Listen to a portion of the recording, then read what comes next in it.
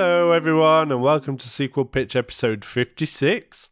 I'm your host this week, Matt Rushton, and joining me are two warriors who are sharpening their vibranium claws and getting ready to strip down to their underwear and get very sweaty. It's General Ross Harmston. Oh, hello. Shit. Hello. You threw me. Shit. Caught you there, didn't I? Yeah. And Literally caught us with our pants down. Whoa. Put it that's away. later. God. Later, Andy. Gosh. And there you go. Of course, joining us also is our Wakandi Henry. Hey, hello. Hello, gents. How are we both? Yeah, good. Yeah, pretty good. Good intros. Well done. Thank you very Yeah. much. So, Drew is a bit busy working with Shuri on some new Wakandan stealth tech, so isn't with us today, I don't think. So, if it wasn't obvious this week, we are diving back into a cinematic world with more drama and chaos than British politics right now. We are going into Marvel's Black Panther. Topical. There you go. There you go. Even though this is going to air probably when the whole government's just imploded. It'd And still be shit then. Something tells me drama's only going to get worse Yeah, from it's where we true. are Yeah. recording this now. We're still in October recording. Who knows Yeah. what state the country's in when you're hearing this? But anyway, as always, to help you remember how good this movie is, because it's definitely going to get recommended, the host, that's me, has the challenge to summarise this movie in 60 seconds. A nightmare when it's a film like this, but hey-ho, here we go. Fresh off the tragic events of Captain America Civil War, Prince T'Challa, aka Black Panther, is next in succession to the kingship of Wakanda. T'Challa fends off a challenge to his throne in combat with M'Baku of the Jabari tribe. We then learn through flashbacks the previous king, T'Chaka, sent his brother to the USA to learn of their ways undercover. But he became disgusted with the treatment of black Americans and wanted to equip them with Wakandan tech to level the scales. His best friend and confidant turned out to be Wakandan, and he was reporting back to the king the whole time. There's a ruckus in which the king kills his brother, leaving his orphaned nephew still in the US. We skip to today and we learn that his son is now a uber scary assassin and has a grudge after his uncle's death. He finds a way to Wakanda through Ulysses Claw and his circus, who comes back again, whom of course he kills off, and eventually Killmonger is his name, beats T'Challa in combat, and we now presume T'Challa's dead. Turns out, obviously, he's not, it's Black Panther. He and Killmonger re-engage in one-to-one combat, whilst the tribes who've sided with their preferred leader also do battle. Killmonger is finally bested in combat by T'Challa. They share a very respectful moment before he dies in the sunrise. Yeah, it is sunrise. Before they die, seeing the sun rise. Closing, we see T'Challa opens the first Wakandan International Outreach Center in California as Wakanda opens their international relations for the first time. Oh, and of course, there's post-credit scenes. Wakanda is a nation of farmers. They're asked what can they offer the world with a smirk from King T'Challa. And then we see a familiar face who's had some time to cool off after his last outburst. That's alright, we get Sergeant Barnes back. So, that is the biggest nutshell I could fit that movie in, boys. that was good. Yeah. Quite a poignant movie, obviously for a number of Yeah. reasons we're going to touch on, but initial thoughts and feelings. Ross, what do we think? Rewatching this, I haven't watched it for a while, and rewatching it, I fucking loved it. I was like, oh my God, I love, it's just such a different Marvel movie. They really draw on the East African sort of traditions, and it's just a breath of fresh air when you're watching it for a second time. You're like, fucking hell, this is so poignant, and there's some really lovely moments. And Chadwick Boseman again is performing, and he's got such a good, strong supporting cast in this movie. You know, his mother, his father, and Shuri, obviously, and his girlfriend, kind of ish. And I can't remember her name. The guard, the head general. Okoye. Her as well. I loved every bit of it. This one, and I think weirdly, because the actor sadly passed away, it makes it even more memorable, if that makes sense. Absolutely. I think we'll come on to a couple of your points after it. Let's get an idea what Andy's initial thoughts are. Yeah, again, like Ross, I haven't watched it in a while, and then watching it again, and everyone's saying, Killmonger was one of the first best, if not still the best, Marvel villain, and people can relate to the story. I forgot about that and how, just how much of the film is taken up, and how, I guess, right is subjective to say, but right you can say he is, or how much you do kind of like lean towards him, and I loved how much they took African inspiration and stuff, and it was a good turn for an MCU movie, and then we did kind of have a big fight at the end, which I think now with like things like She-Hulk that's just come out, I think we may be, I don't know, it depends on movies and stuff, because I quite enjoyed this whole big battle, but I was like, oh, it's so predictable, and I don't know if it was needed so much, but still very enjoyable and great to watch. We're in a time now where Disney TV obviously exists, and we're seeing these epic TV series now from Marvel. So this is before that. It comes out before that. I think you touched on it. Michael B. Jordan for me kills the role. Like, he's incredible in it, but it is such a stellar cast. He looks like he's sculpted out of clay. Jesus, I could not train as high for years, and I cannot just get a bicep my size, like his size. Well, I'm gonna look at what you do for training, mate. I gotta put actually weights and not donuts. That would probably help. But I think it's like, because now watching it, you're like, fucking hell, this was probably the first movie where Marvel went, no, we're gonna go really into the traditions of, African culture and stuff. Then obviously you've got like, it paved the way really for like, Shang-Chi to really like do different traditions in what would be the normal respecting culture, isn't it? We're moving away from putting it bluntly, we're moving away from the Caucasian culture. We're starting to step into new worlds. Yeah, new that's what I was. That I feel like go on. But also the crew. Sorry, I was gonna say just the crew as well. And I guess with like Shang-Chi and stuff like that, like a lot of the crew wasn't Caucasians and stuff like that. Like Ryan Coogler was a black man, did this. I'm pretty sure it was written by him and another black man. So it was a big. I don't know. I don't want to say big change, but the starting change in where everything was starting to become less white males. I think this leads into you can't not talk about this, I guess, because it's 2018 Black Panther releases. The world's in a very confusing place at the time. How important were how delicately did Marvel handle the politics and the culture in this movie? Because it's so proud of everything that was done both on and off camera was inspiring, was driving forward equality and diversity. Like, do you feel like it landed at the right time? Obviously, there were plenty of critics about this when it was kind of dropped because of the state that the world was in.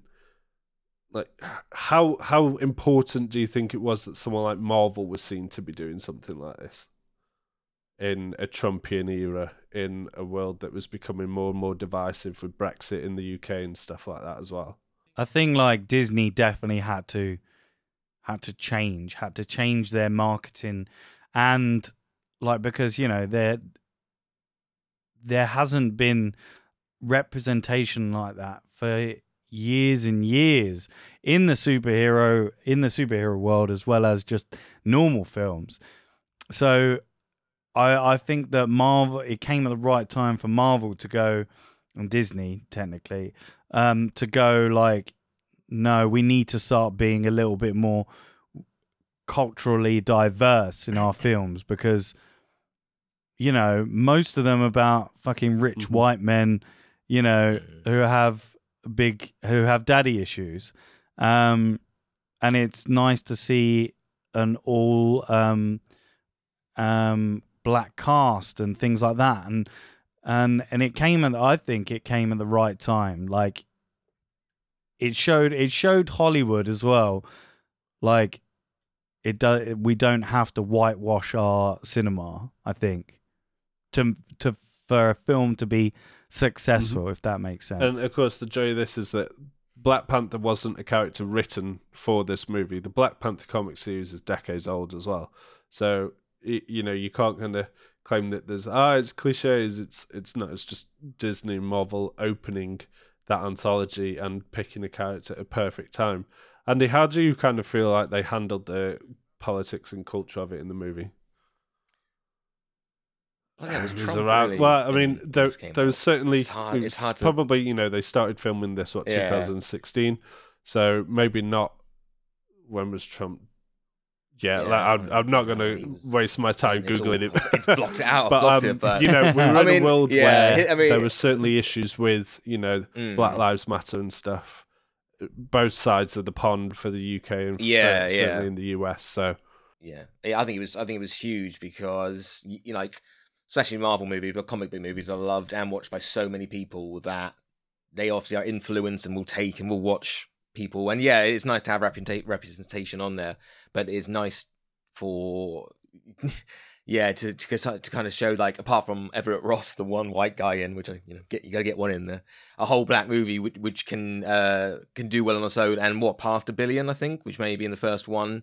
And again, it's got nothing to do with its like a black cast. It's just a great movie and a great script and everything like that. So I think it was huge for, like, especially Marvel as well, for all the kids that watch it, to go, yeah, we've done, I don't know, maybe 10 years, or not 10 years, but however long it was up till then, it was just white guys and a few white ladies. So great things for people to see and learn and stuff. And yeah, and it just brought, you had the different culture, but also the music was different in this than a typical Marvel movie. So yeah, in terms of broadening people's minds, yeah, it was great. I think it really, really does. I know I said it before, but like, I think it did pave the way for, when you think about, like, when it came out and the subsequent movies after, like, that's why this movie's so important in general, like, for Marvel and Disney, in a sense, like, you know, we've now got, you know, these films that are culturally different. We've got female leads. We've got Black Widow. We've got like an entire, like, TV show dedicated to Miss She-Hulk Marvel, and stuff or the like that. cultures And I think that, you know, Black Panther has a lot to, you know, answer. certainly take a lot of credit. Yeah, like, Credit, that's what I mean. Yeah, to take a lot of credit for those movies. Indeed. Just to put it in there, the first Black Panther series of comics was launched in 1973. So kind of just want to take away from, obviously, that plays such a crucial part, but such an amazing part in the film. If we were to strip away all that politics, all that cultural exterior, as a Marvel, as a Marvel comic movie, do you feel like it still holds up? Do you feel like you kind of blinkered by the kind of messaging and by the outer layers of it? Like, when you strip that away and you've got it just as a comic book hero movie, Andy, you're shaking your head.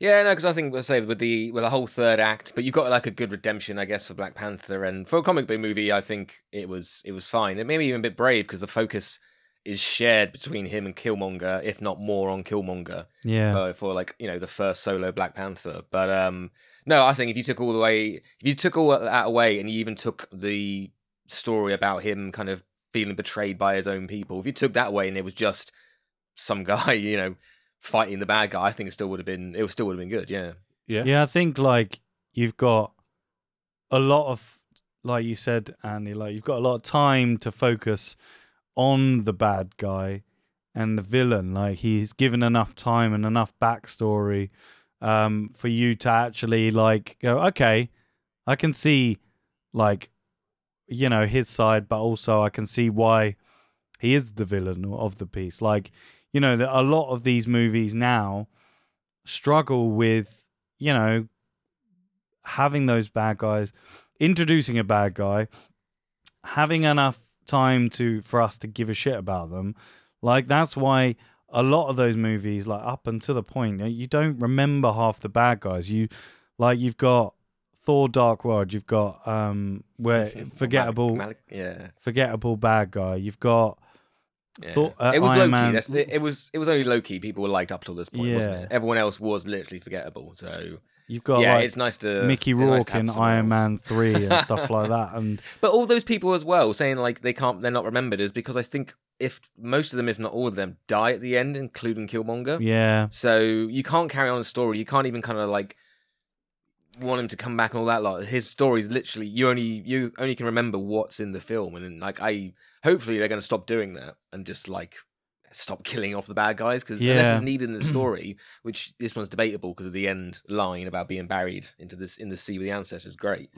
I do wish that they didn't kill Michael B. Jordan off. I felt that he could have had a lot more. That's my only gripe with the movie is I feel like there was enough there for him to survive or some way. 100%. Like, They save Yeah. Martin Sheen. Michael Martin Sheen? Which one? Martin Freeman. Not Martin Sheen. Freeman, It's yeah. neither of them. It's Martin Freeman. So many Martins. Yeah. So it's funny saying that because it might come back to haunt me in my pitch, but I've got plans. But if the hero doesn't kill the bad guy, if the bad guy does get away, is that still a victory for the hero? But I think that it would have worked for his character to have saved him, like because he's like because he's. But like, he did offer, I guess. Yeah, he did go. He goes, "We can save you," and he's like, "Nah." He's like, "All right, see you later." You lose. Yeah, and so I don't mind that death so much. And I say, like, I think it had to happen in this film because of the way it did happen and all that lot. But like in so many other Marvel ones, especially with the villains that have only been in one film.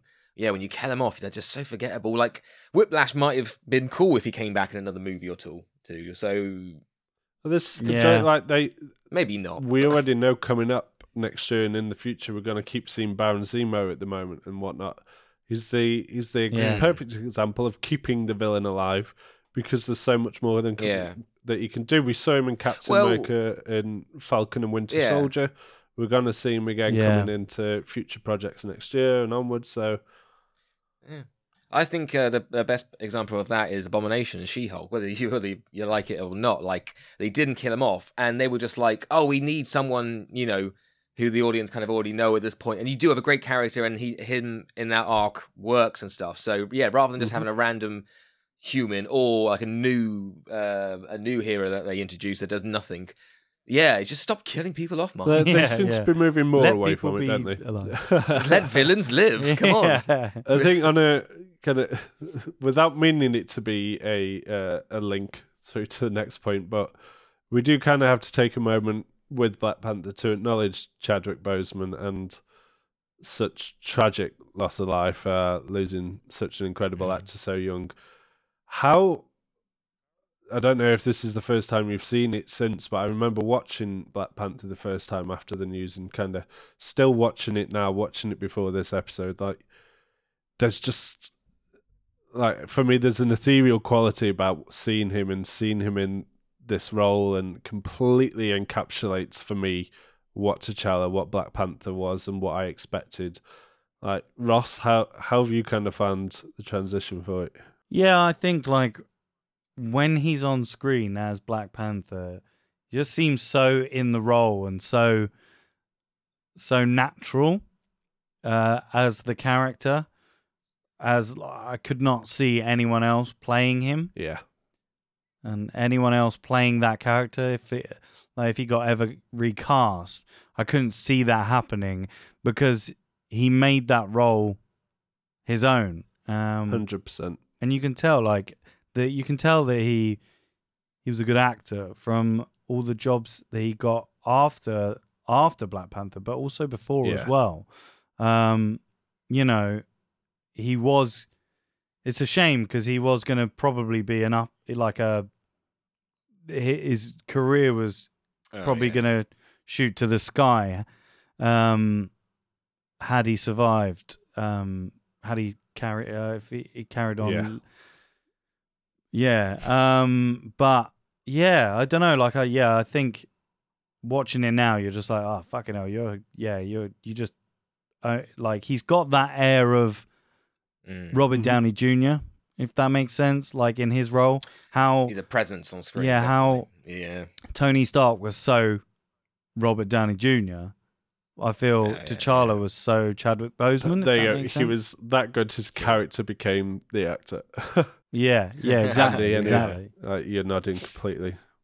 Yeah, yeah. He definitely he was the best person for the role, and I can't imagine anyone else. It's definitely it's interesting and definitely a bit emotional watching it now. He's past watching him in this kind of character when he's like a king and he's like looking after people and he's doing a good job and everything like that, rather than watching him in other some of his other roles. This one, yeah, it does hit a bit harder because you are like just because he's doing because maybe just because he is like a king and he's trying to be Yeah. just being a good person. And you're just like, oh yeah, it does hit a bit Yeah, more. fully in agreement with both. It's a terrible loss, but we could probably say we're all better for seeing him in this role and that he got to shine in the way that he did. So we're a podcast that looks at Yeah. sequels, that looks at what comes next.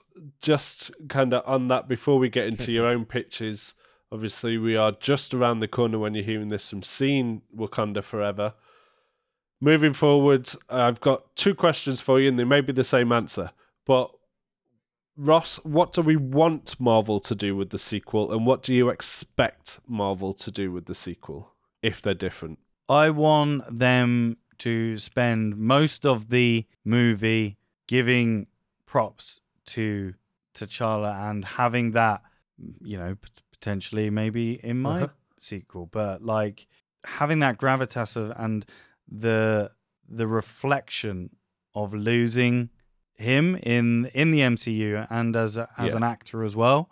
I want them to have a lot of emotional, like you see it a little bit in the trailer anyway, but like a lot of emotional speeches from like the characters that draw on real, like it feels real. Like, do you know what I mean? Are you expecting that from them?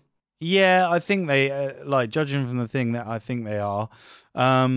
Again, it has to have something in it that, like, that's why Namor and all that stuff is in it, and yeah, I guess like it'll be interesting to see how they go about crowning the new Black Panther and how they go about, whether it is Shuri or whether it is, or multiple people take on the mantle of Black Panther. Yeah, I hope that it's going to be emotional, and I expect it to be. Are you confident enough to put a feeling on who you expect to be the new Black Panther? I think I went from obviously Shuri, but I think multiple people could take on the mantle. There we go. Of Black Panther, but I'd like it to be Shuri. You heard it here. Because Andy, exactly the same question to you. What do you want Marvel to do with the sequel? What do you expect them to do if it is going to be different? All right. So remind me of what Ross said at the end, because that brings something up. They would definitely be respectful, because I'm sure they would have worked with. They would have got the best writers on. They probably would have worked with Chadwick's family or something, maybe, to see if they think this is good. What I want them to do, because this is different. We've had like the death of Loki, which is a character in a film, but this is the death of an actor, and I don't want half an hour, 40 minutes of like the Black Panther sequel dedicated to like a funeral or like or like in a with sounding bad. I don't want to dedicate it to him, basically, because it's like that could even be its own, because if we are going down the route of the Black Panther is dead, then that surely would be like in the comics when like weddings happen, that would have all the Avengers, all people. There would be a big funeral and stuff, and that would take a lot of time. And to do it respectfully, I think you couldn't do it in like 20 minutes, because then you get like, if it's going to be Shuri, who I think it is, then the second film is kind of a bit like the first. It's a bit of an origin story again. There's different ways of going about it. Hint, hint for my pitch. But I almost wish they do what I do in my pitch, is something happens which takes T'Challa away for the movie, and then because we know, I think it was today that we Harrison Ford is, because William Hurt unfortunately died as well. Harrison Ford has now replaced him. So Marvel can and do replace characters. They didn't do it straight away because it was just not respectful, and I think maybe you already had half the script written or something like that. But I wouldn't be so surprised if they took T'Challa away somehow in like a montage at the beginning, and then maybe he's recast and comes back in the third. Feels a bit Fast and Furious 7 there. But like sending him off on one last quarter mile. Different road. Yeah. The thing is, it happens in my pitch, and for a reason, and it's actually from a comic book. So if they do something like that, and it makes sense, then and then again, like recasting someone, is that considered respectful or not? They've done it before, so without trying to sound respectful, they could do it. And if it's going to be the third Black Panther and the last one, and maybe he's got another Avengers movie in him or something like that, then they could just have a guy in a mask most of the time. But I wouldn't be surprised, is all I'm saying, if I don't think it's going to be many people. I don't think it's going to be like so I don't think it's going to be many Black Panthers in the second one, because one, that'd be hard to do and just write, I think. And the other reason is, do they actually have any of the heart-shaped herbs at the end? They'll probably burns them. I'm sure they've got like the original one that they've kept safely in a box and stuff like that. But like, at the end of the movie, I was a bit like, obviously they didn't know Chadwick was going to die and stuff. So they are a bit like, oh, we kind of shot so from the. But I'm sure like the very first plant that sprouted from it or something, they've got in a glass case, and they give it to Shuri. I thought could be an interesting thing is they play on the fact that actually you don't need the plant. She's very techie, so that could be it. But she's also mortal. That's the thing with. I mean, Black Panther is mortal, but like obviously he gets this. It doesn't really. You don't really know what he. It's basically he gets strength, power, I guess, senses, and speed. So still only human. Kind of like, and you do. Yeah, but you do need that in like a fight. That's how he could like fight, I don't know, Spider-Man or something like that. So it'd be interesting. Again, there might be an option to go down Shuri, Black Panther of just a tech-based suit. But then again, is that not just Iron Man? And are they not doing that with Ironheart? Possibly coming there up. There you go. So. I think that sums it up, doesn't it? Like two quite different opinions and two quite different wants. Marvel have got their work cut out with Wakanda Forever, I think. And I think they've known it. There have been delays to the movie. There have been replans and probably reshoots. Ultimately, and I hate to say it, it's probably not going to be a movie that pleases everyone. Like they will have to make decisions of who they're trying to please and what they want out of the movie. It's going to be epic. It's strap your seats, and I think it's going to be a long one. Yeah, they've said it's the second long. I think it's 2 hours and 47 minutes or something. There you go. So basically, the only one shorter then you could probably put a Black Panther funeral in that and still have enough for. But I mean, judging by the trailer, I think there is a funeral and stuff, and the mother. Yeah, I don't know. There must be a funeral. Either way, bloody excited to hear your pitches. I'm bloody excited to hear the film. I'm not going to listen to it. I'm going to watch it. Yeah, we're into our scores. Go on then, Ross. Give us your final verdict and your scores, please, mate. Great performances, great moments. One of my favorite scenes is a Black Panther talking to his father in the ancestral plane. Fucking love that. Both those scenes, and him like his dad saying, "Come on, it's time to join me now with the rest of the other Black Panthers," and he's like, "No, I'm not ready." And then that bit's fucking cool.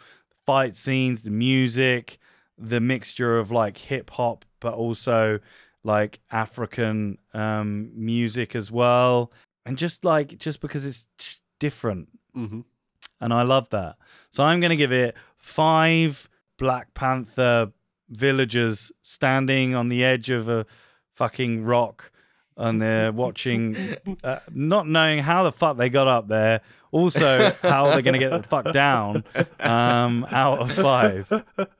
That's amazing. I mean, that shield, I love the shield that protects them because there's so many questions. It is like if a traveller just walked and just kept walking and then suddenly walked through it, like, what would happen? Would they kill him? Would they just be like, you didn't say anything and pay him off? Or just like, could you walk into it? Or would you hit a force field and then be like, what the fuck is this? Yeah. Yeah. My head. Oh, it really Yeah. hurt. What was it? The fuck? Yeah. Is it literally on the border of Wakanda and stuff? So if you look like a graph in like the lines that cover the country, is it just there? As soon as someone walks over, they hit their head. Yeah. God, Andy, carrying it on. What's your final verdict? Yeah. Loved it. Loved the story. The only problem I have with the story is his best friend's motivation for turning on him. Wakabi, I think. Yeah, Wakabi. Because he's like, when he gets crowned king, he's like, right, you go kill Claw. Claw as well, we haven't mentioned. He's very controversial. People hate him or love him in this movie. I didn't mind him. He was weird. Is that Andy but Serkis? yeah. He had some stupid lines, but, you know, he was... well, I had fun watching Served him. the what he was purpose of given. him being the... Yeah, but then T'Challa doesn't take Claw back, and then his friend's like, but you promised, and it's a bit like, one, dude, it's my first day as king, give me a fucking chance. Two, T'Challa doesn't even tell him like what happened. Like, we did have him, but then something else happened, and Ross got shot, so we had to either go after him or you know, leave someone to die. And it's such a big thing in the movie because that's why he turns, that's why he fights the war at the end. Which again, then he only gives in at the end of the war because of love, not really to do with the kingdom. He kind of looks around and goes like, what have I done, as he sees all his friends dying. But he knew that going in. It's such a big part of the movie, and it's just been like, I don't know, another scene or something, or just him trying to explain, and maybe him just, and then Wakabi just going like, no, you know what, I've had enough. It would have been really fast, but he just didn't try to explain it. It just kind of annoyed me. But apart from that, yeah, awesome fight. The casino fight with the one shot was great. Yeah. M'Baku, who could probably get his own Disney spin-off series. He's great when he says he's going to eat children, and then he's like, no, we're vegetarians. Yeah, I'm going to give it 4.75 because there was the CGI was a bit near sometimes, and say some of the things like that what I just brought up. 4.75 women traffickers that they just left at the start of the film when Black Panther saved all the people being trafficked. Yeah, taken trafficked. Yeah, I'm just gonna out let of you the country. suffer trying to Picked get up that line out. Yeah, cheers. Thanks for that. She was picking up his girlfriend, Nikkei. Oh shit! I only watched it a couple of days ago. I know who you mean. Yeah. Yeah, picked her up and said, "I want you for the ceremony," and then just left all the women there, like Yeah. just stranded. Like, See you later. that's a shit king. Awesome. Nice. What about you, Yeah, Matt? for me, you know, the reason that I asked about as a movie without all the contextual referencing and the cultural referencing, like, I kind of found it, because it really dived into, you know, like a very human level. The first time I watched it, I remember being a bit like, oh, I have to admit, a little bit underwhelmed by the movie. And the more times that I've watched it, the more that I appreciate all the nuances and the journey that T'Challa goes on, and, you know, the land of Wakanda. So I still don't know if Black Panther as a comic book movie on its own is a 5 out of 5 for me. However, with what we've talked about, and with its standing, and with its release time and whatnot, and what it did for the world at a time when the world was divisive and burning, you know, it brought such healing, and it brought so much emotion and kind of clarity in so many ways that I can't not give it, for its impact on planet Earth, anything less than 5 out of 5. Like, it's an incredible movie anyway, but you'll be able to watch this movie 30, 40 years' time and be able to reflect on the world as it was, watching this movie and seeing, hopefully, even more progressively, the positive change that it had. So, yeah, absolute respect and kudos to Marvel, to everyone involved in the production.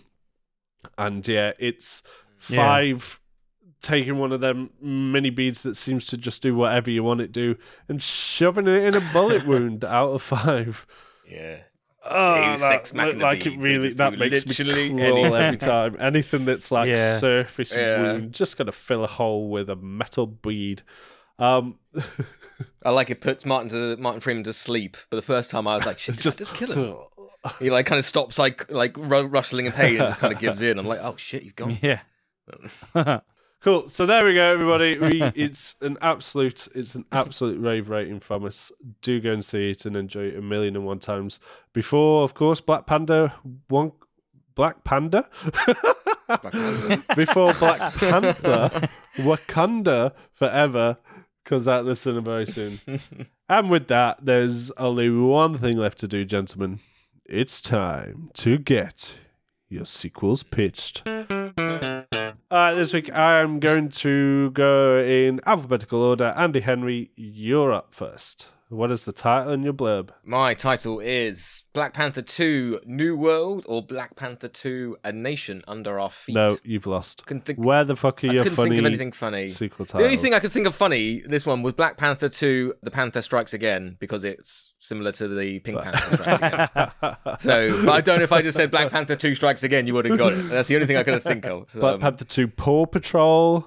Black Panther 2 getting your teeth into it. It's fine. We'll let you fly. You know what? The claws I'm around. only going to deduct a little point from you because you've tried. Yeah. But getting your teeth into it. go for it. What's your blurb?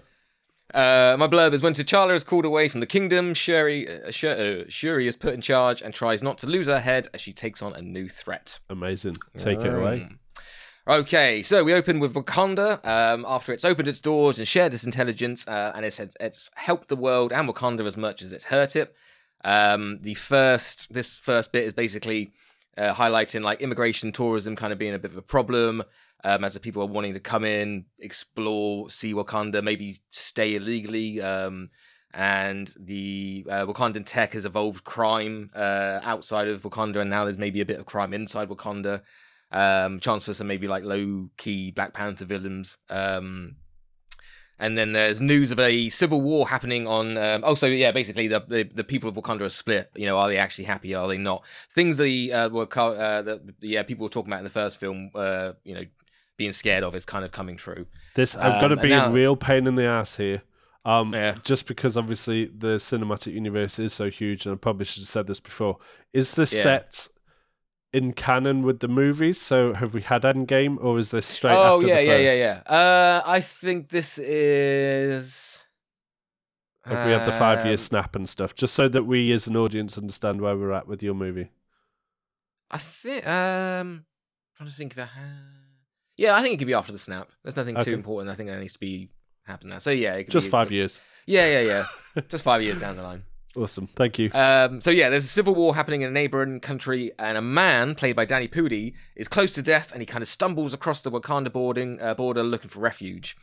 He gets visited by T'Challa in the hospital, and he tells T'Challa of the horrors happening in his country because of the weapons that came from Wakanda, and how a dictator has rose to power. T'Challa holds a council meeting, decides to welcome refugees to Wakanda. Some people protest, but he says it's his kingly duty to help. So T'Challa puts the man in charge of helping refugees get rehomed, and he puts Shuri in charge of the refugee program. And then T'Challa gets called away to America for either like an unknown Avengers-style threat, or it could be something happening in the embassy or what he set up in the first film. Mm-hmm. Either way, he leaves and he puts Shuri in charge, who's second in command of the palace anyway. So she's now like in charge. She and the man help refugees, and they get called away, or they have to go into the neighboring country, and they get in a fight with a large figure, like a shadowed figure, and the audience don't see his face, and he knocks out Shuri, but the man manages to carry her to safety back home. As Shuri's getting patched up, she and the man start to get close and start to get to know each other, and sparks start to fly. We hear then there's something that's happened in America, maybe like an explosion. Let's just say it's like an explosion to keep it simple. There's an explosion that's happened in the embassy in America. Shuri tries to reach T'Challa but can't. Everything's offline. They hold a council meeting to decide what to do, and they decide Shuri now must become the Black Panther, and as well as the new queen of Wakanda. The man starts to gain popularity in Wakanda because he's so good and generous, and he's smart, and he's helping new ideas. So they agreed to make him an honorary council member, while people stay in their country. The man kind of thanks and stands up, and he says a rebel soldier from his country has snuck his way in and as a refugee and killed 3 families. So he convinces the council to take the Wakandan armies into his country to kill the dictator, and then he convinces them to shut their borders basically, because he's like, we don't know who we can trust now, so they can't take anyone else. And then Shuri says that she won't take the armies, but she'll go as the Black Panther alone. And then depending on where they are relationship-wise, this could either be like their first kiss, or if they have a first kiss when she's getting patched up, then he could propose, and she says yes. So she's like, oh, I can trust you. I trust you enough, basically, to kind of leave you in charge of Wakanda as I go to the country. Black Panther then fights her way through all the goons and stuff until she gets to the unknown dictator, and we find out it's Kraven the Hunter. Ooh. We get his backstory, and maybe we see some of his prizes, hanging on a wall or in a briefcase or something, I don't know. And another chance for some low-key Marvel characters or creatures, and maybe Howard the Duck could be in there. Kraven says he was paid to start this civil war, and his prize was the head of the Black Panther. They fight, but Black Panther wins and then heads back. When Shuri heads back, she's confused, and she's a bit like, oh, who's paid Kraven to basically come and start a war? And as she kind of walks into the palace, she finds members of like her family and the council are murdered, and she walks into a room to find the man holding a wooden ventriloquist dummy about to kill Shuri's mum. And come and ask me about this in a minute, because the dummy has significance in the story. But yeah, he's holding a wooden dummy about to kill a mum. Shuri's like, what the fuck's going on? Tries to attack him, but then he knocks her across the room. And she flies across the room, and then he kind of stands up, and then the puppet stands up, comes to life, catches fire, and then he narrates his backstory. Which is basically like 300 years ago, there was another war, and this man let soldiers stay in his house, and they repaid his kindness by burning his farm, seducing his wife, and then leaving him for dead. The man survived by selling his soul to a red devil, and went on to kill everyone who seduced his wife, and then he vowed to kill anyone from the family of those men, and anyone who ever interacted, spoke to, had connected to those men at all. He was like, I'm going to kill them.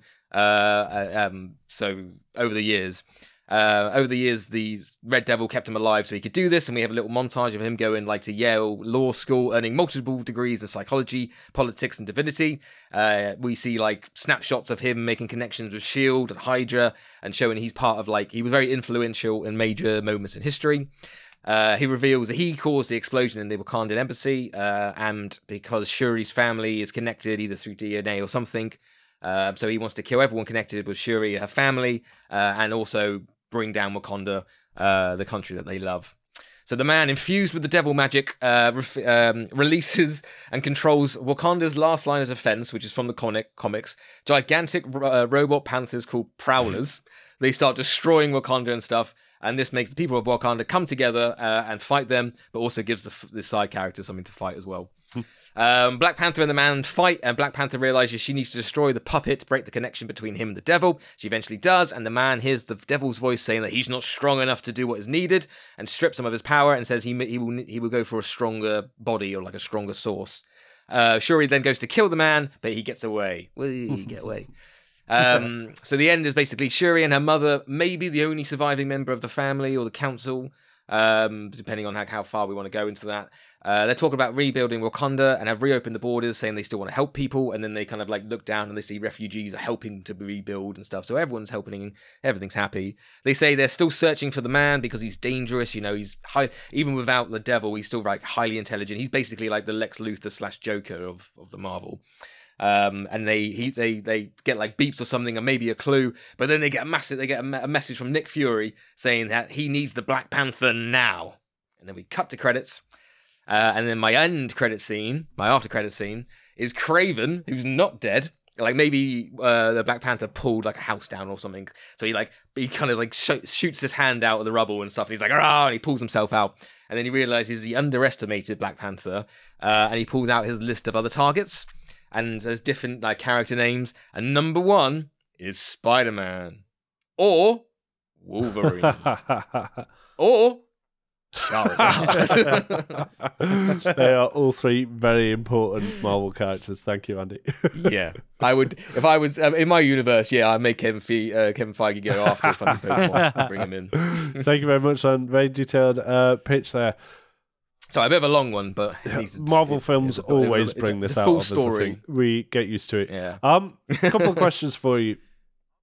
So, context, listeners, I told the gents this week that obviously with the Chadwick Boseman situation, they were free to make a spiritual sequel, in an ideal world, or they were welcome to obviously respect real life events with Chadwick's passing and find an alternate route. Andy, you actually did both, interestingly. What was your decision around that? So my initial idea was the idea is until T'Challa gets called away to America, all that could be narrated or like in a montage or like pictures. If you think what was it, Spider-Man Homecoming, when he's filming all that behind the scenes stuff of what happens in Civil War, it'd be derivative. But if you just imagine like Shuri updating her Instagram saying, "Oh, this has happened and stuff, and now I'm, and now my brother's gone, and this is where we are," and then like the man could come in and stuff. So yeah. So we don't see T'Challa technically in that. No. Right, I mean, okay. we don't. It would just be shoulder, over the shoulder shots or something like that. So we wouldn't actually see him or hear him or anything like that. Cool. And again, it kind of leaves. It doesn't show much. So it doesn't show he's dead in the actual pitch. If we don't want to kill T'Challa, so he could come back in my third. Awesome.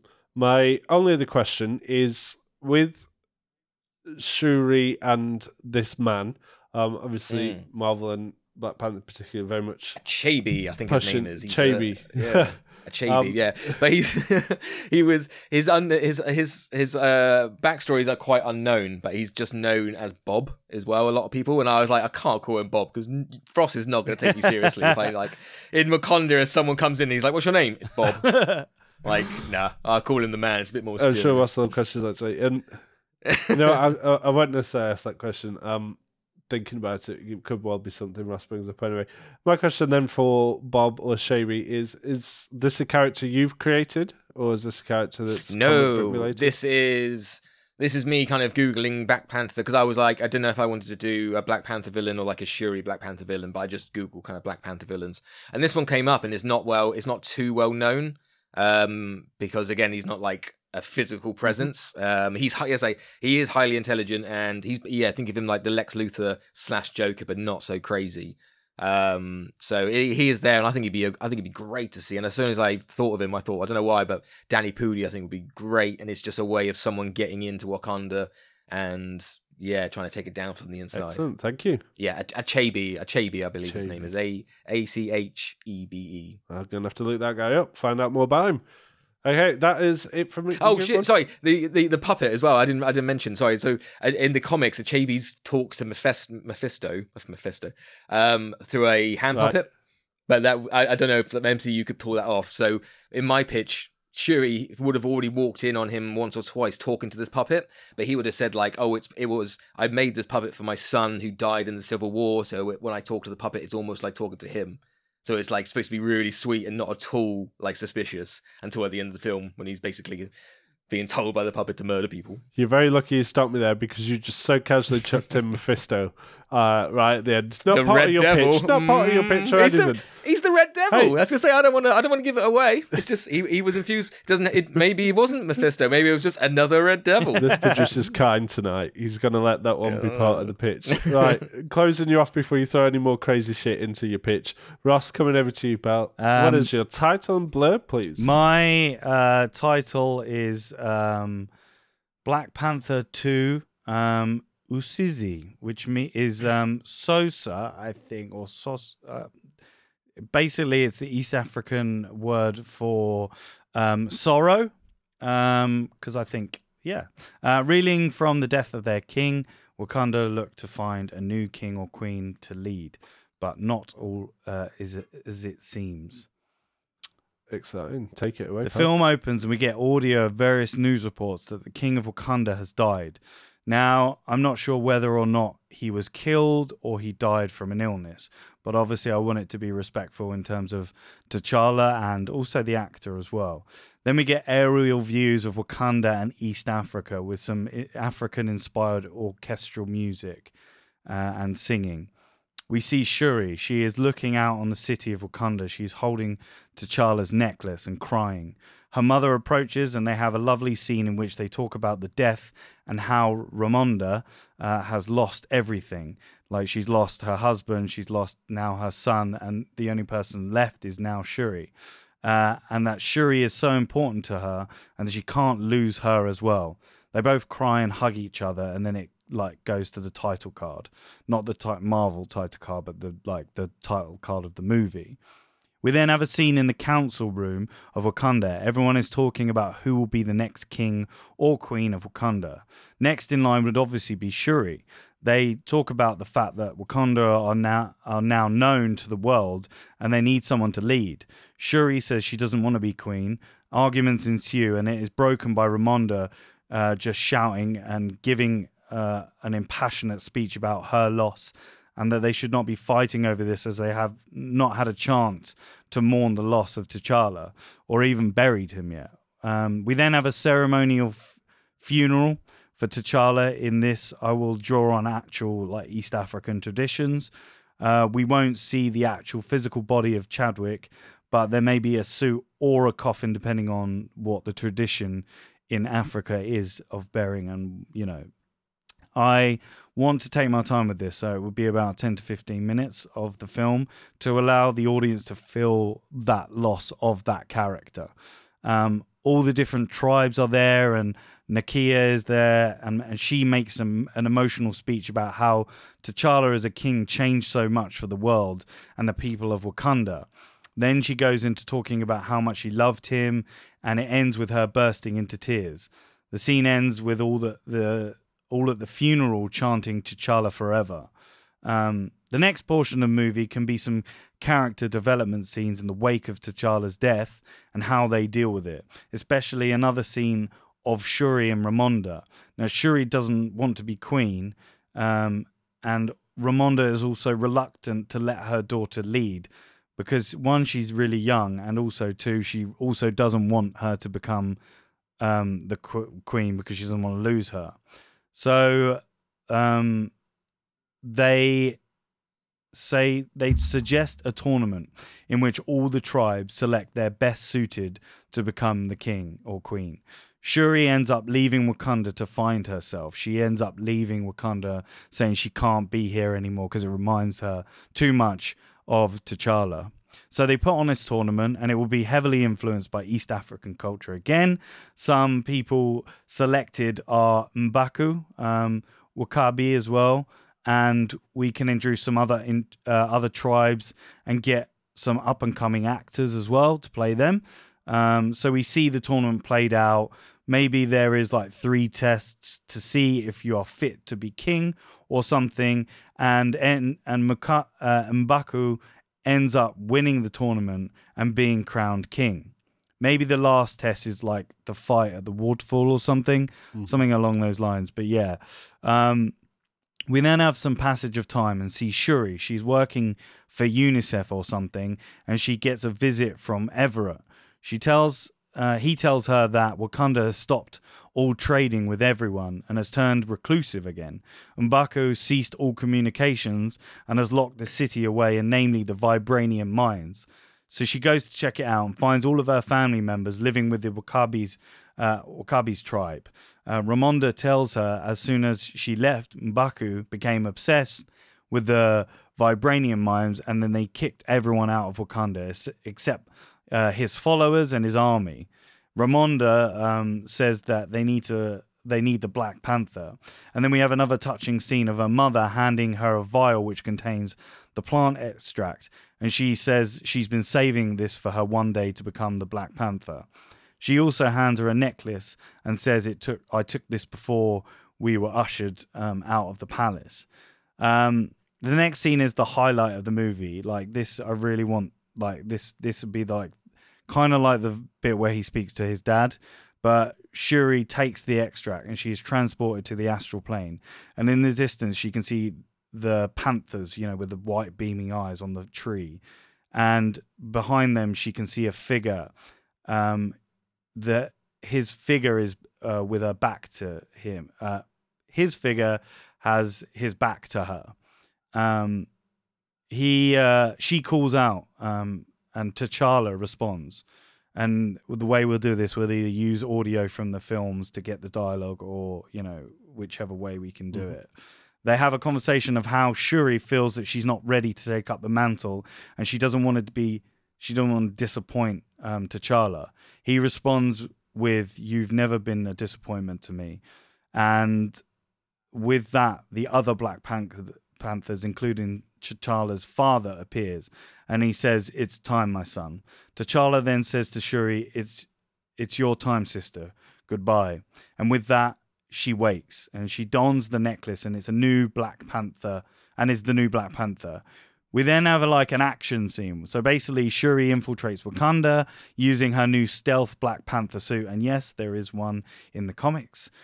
She finds out that actually M'Baku is and his army are all Skrull, and he is named insert Skrull evil name here.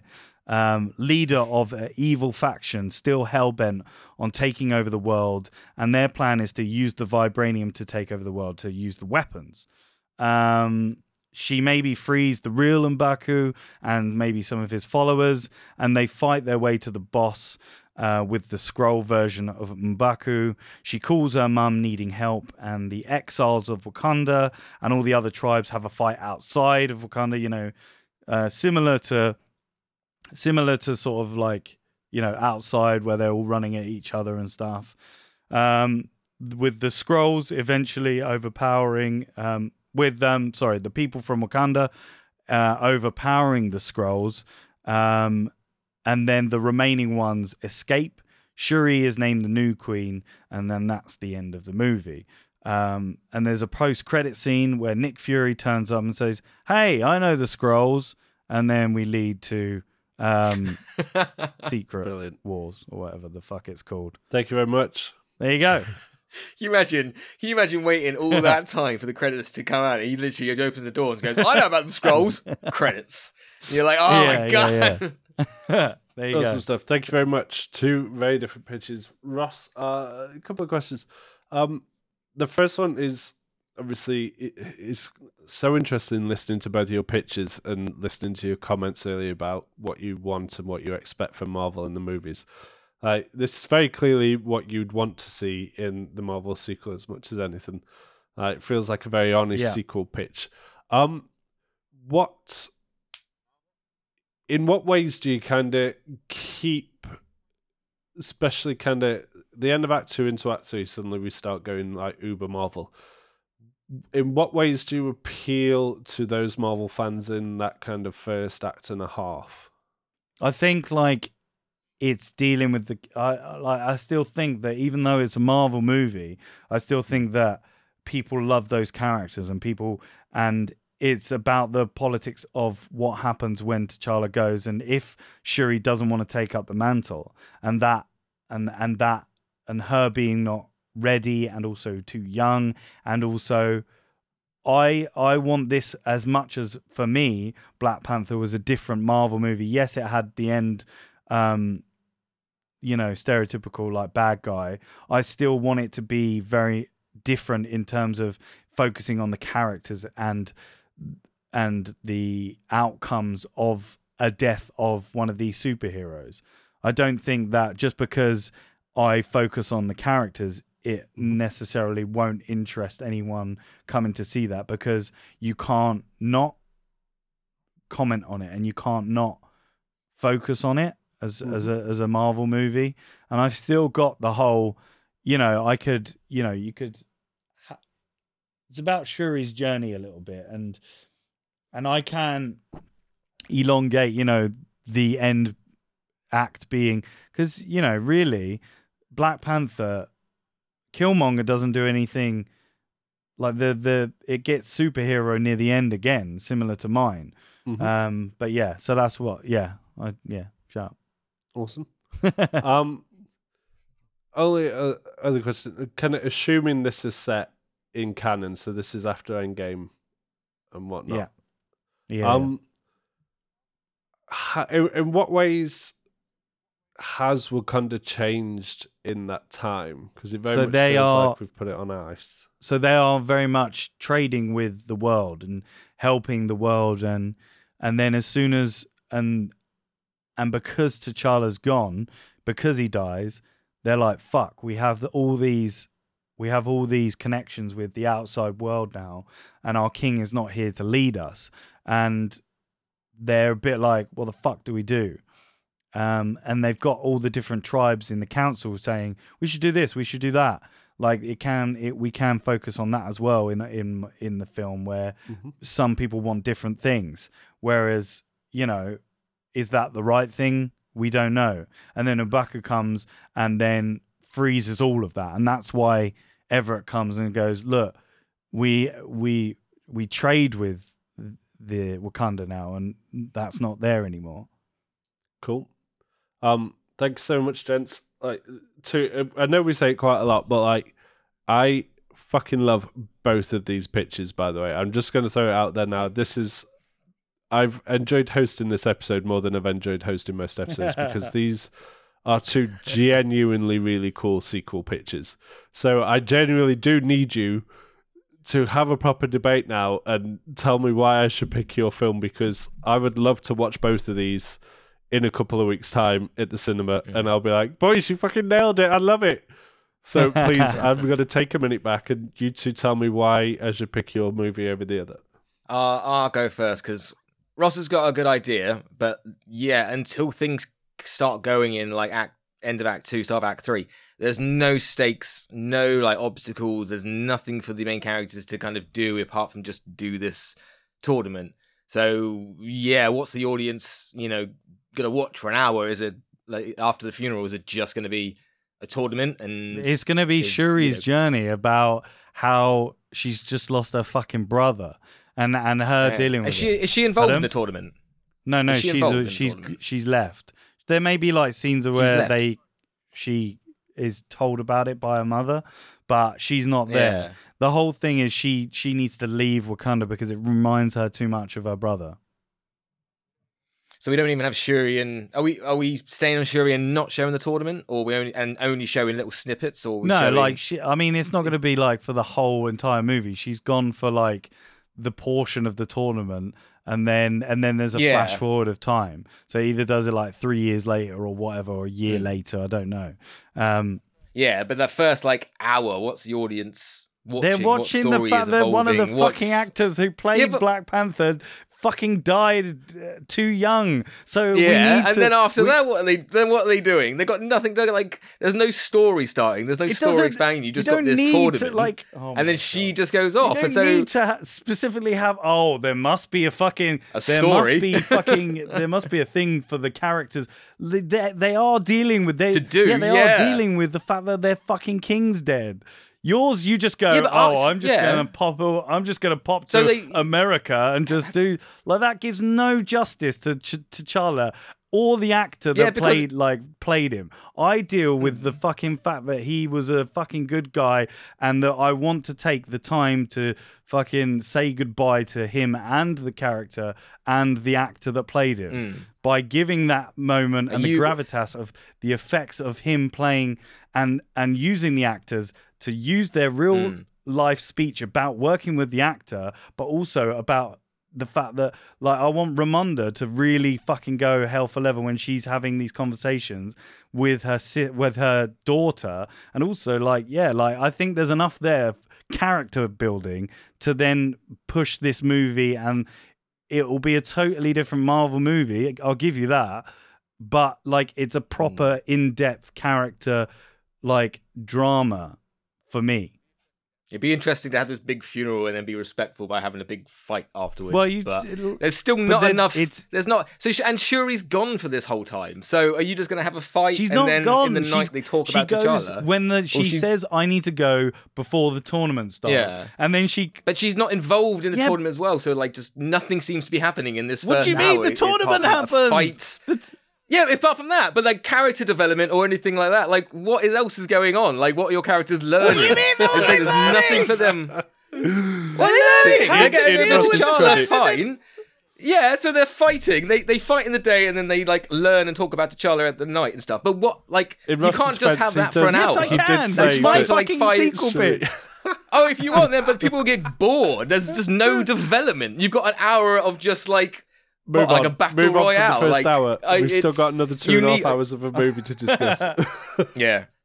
Go on, carry on. Okay. Carry on. I like how the aliens need vibranium to take over the world. They just can't. You know, the aliens. I'm sure they got alien tech. They can No, they can do it. they're Skrulls. They only can have the ability to transform into people, and they want to use the vibranium weapons to they're a faction of the Skrulls. They're not like every Skrull, because there's Skrulls that actually, because it's established in, I can't remember, in Captain Marvel, there are actually Skrulls that want to use Earth as a place to stay, and whereas there is actually like a fucking core, like the Skrulls want to fucking take over the whole universe, and there's a core load of them in, and then leads up to Secret War with fucking. It's just weak in terms of a villain. M'Baku, I think you're doing dirty, because the audience, even though he's a Skrull and he is supposed to be evil, but that's like shown at the end. We've had the whole first movie with him being good, so suddenly to hear him just suddenly change is such a why the fuck is M'Baku such a doing right this? left turn is like it just doesn't add up. Like, but why? Because he's a Skrull and he wants to use he.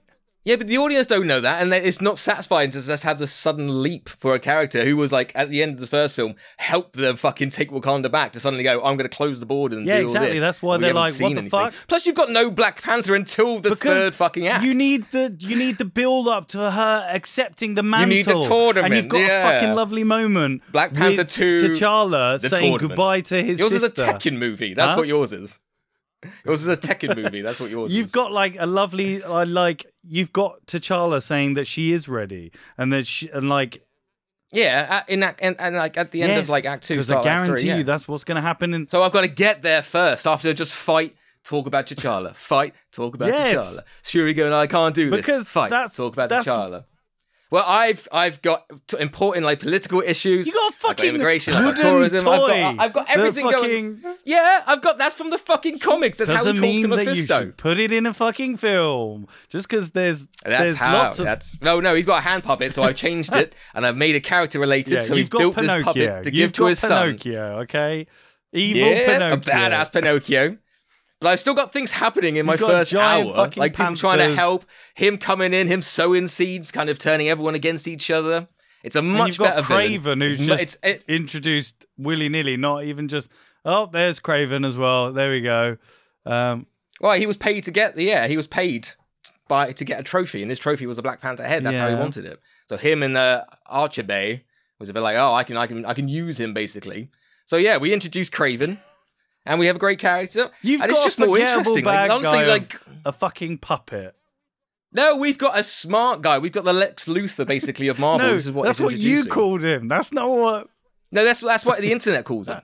He's the Joker to the Black Panther is what people see him, but I'm trying to turn him more into a Lex Luthor. Well, you can tell the people on the internet to piss off. Okay. Oh, I'll tell them all that. And you can have every single one of them. I'm just going to say, I'm stopping it in. I've been imagining you both in your pants the whole time, because that's what I said at the start.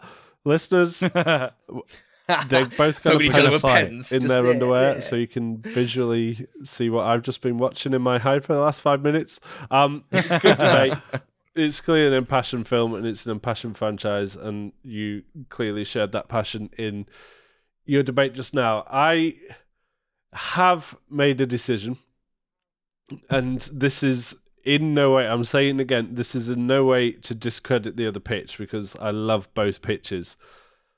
So, taking my decision into account, going alphabetically again, Andy, I love the pitch. It feels like a comic book movie. It absolutely feels like something Marvel would do with the franchise, by introducing and subserviently introducing villains like Mephisto and dropping Kraven in. Yeah, I hope we'd establish a bit more about Kraven, because there is a lot there, but still a nice way of doing it. You're definitely hammering home that it's a Black Panther movie. But yeah, I do wonder if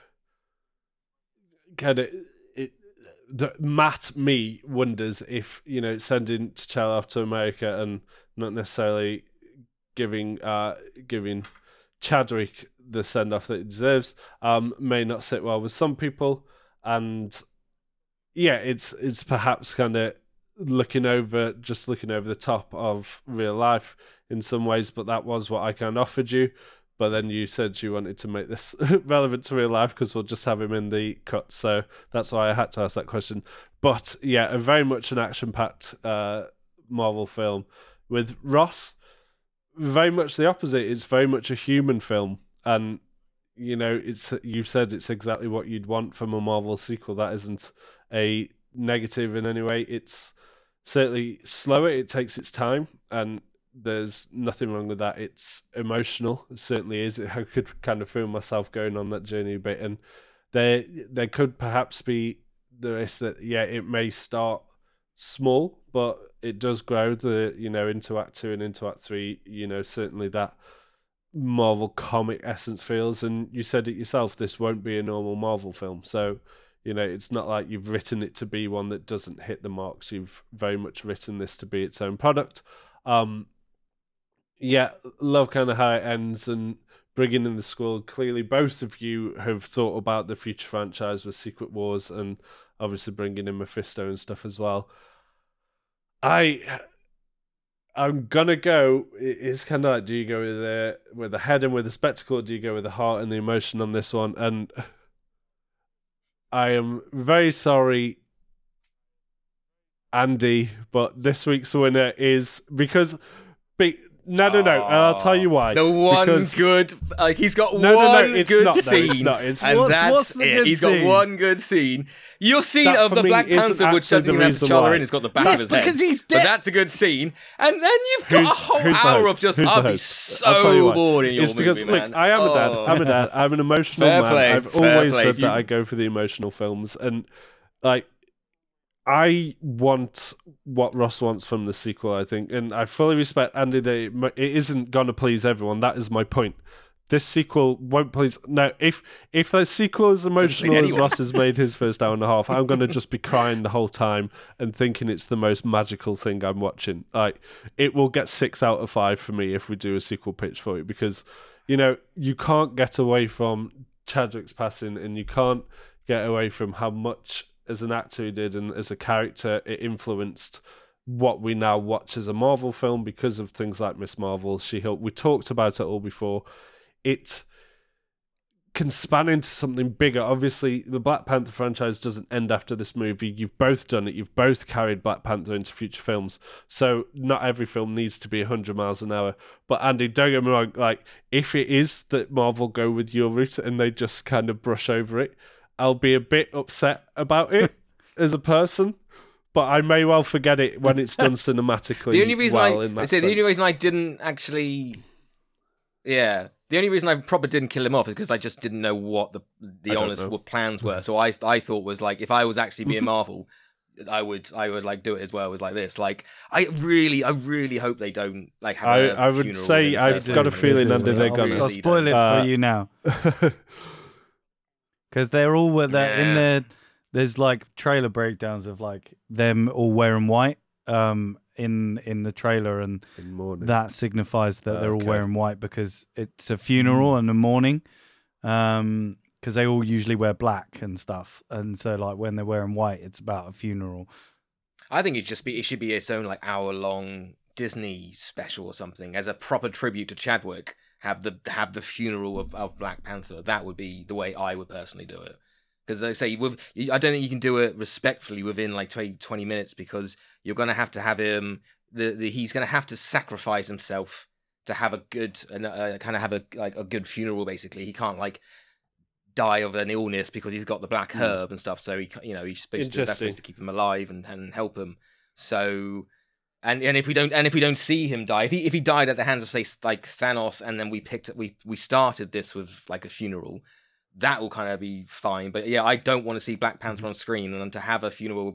Let's see. We can only see, can't we? Yeah. And he's gonna hate Black Wakanda perhaps forever. Perhaps it's time for another spoiler cast. Perhaps the four of us need to get together and go together to really talk about it, because it is going to be divisive. That'd be quite a good device. No doubt about it. But ultimately, it serves a franchise and a purpose. So let's just see. But yes, Andy, that is in no way in detriment to your movie. It's just Ross's resonates more with the soft git satire. that for me, that That's right. scene could be a bit Ross's rushed over. one good scene, and then I'll just You just leave. There's a lot. No, If I'm gonna have an hour of a tournament, you do see the chance, and you do. yeah, I'll you come can in at the keep end. that entertaining. There's a lot of he was constantly referencing African culture in there. We're going to get to see a lot more of what made Black Panther special. So, that my decision is final. Basically, shut the fuck up, Andy. I have decided that Ross is this week's winner. Ross, what are we pitching next episode, pal? Okay, well, in honor of a movie sequel that nobody wanted, Oh and God! in It's honor not of, Twister. no, in honor of the next 7 movies that are probably going to come after it, we are going back all the way to 2009 to do James Cameron's groundbreaking 3D spectacular. Only see it in the cinema because that's the only place you can see it. Avatar. Yay! Andy, you win. I changed my mind. What we're doing? I hate this film. Yeah. Perfect. Okay, wow. Great. Avatar. We're going epic after epic. There you go, listeners. Thank you so much for listening. And always, did I make the right choice? It'd be very interesting to hear exactly what we talked about. What are you looking forward to? What are you hoping for from Marvel and Disney as they release Wakanda Forever? Are you looking for that emotional journey that Ross and I are looking for? Or are you looking for something that handles it diplomatically and moves and keeps the pace and keeps the themes like Andy wants? Let us know. You can find us on social media. Just search for Sequel Pitch. We're there. We're the first one. We're the number one for everything Sequel Pitch related. Hey, we also, it's worth noting, we love making these recordings, even when we lose, right, Andy? We still love doing it. He doesn't. I hope he doesn't mean it. But look, if you love listening to it as well, you can, of course, support the podcast, help us grow. We do have a Patreon. Get on patreon.com/sequel pitch. If you can help us out, if you can support us, that means we keep the lights on. It means we get to keep coming back and doing this and delivering more of the trial by combat that we love to do in that debate section. We are friends, I promise. But for now, everybody, thank you so much. Thank you for listening. Until next episode, it is goodbye from this week's runner-up trialist, Andy Henry. Wakanda forever to T'Challa forever. Yeah. That's cute. Yeah. Goodbye from this week's winner, Ross Armstrong. Wakanda forever. And it's goodbye from me, your host. Rest in peace, Chadwick. You were inspiration, and it is worth noting you've done incredible work. Thank you for everything you've done. Join us next episode as we pitch sequels to James Cameron's Avatar. Bye, folks. Bye.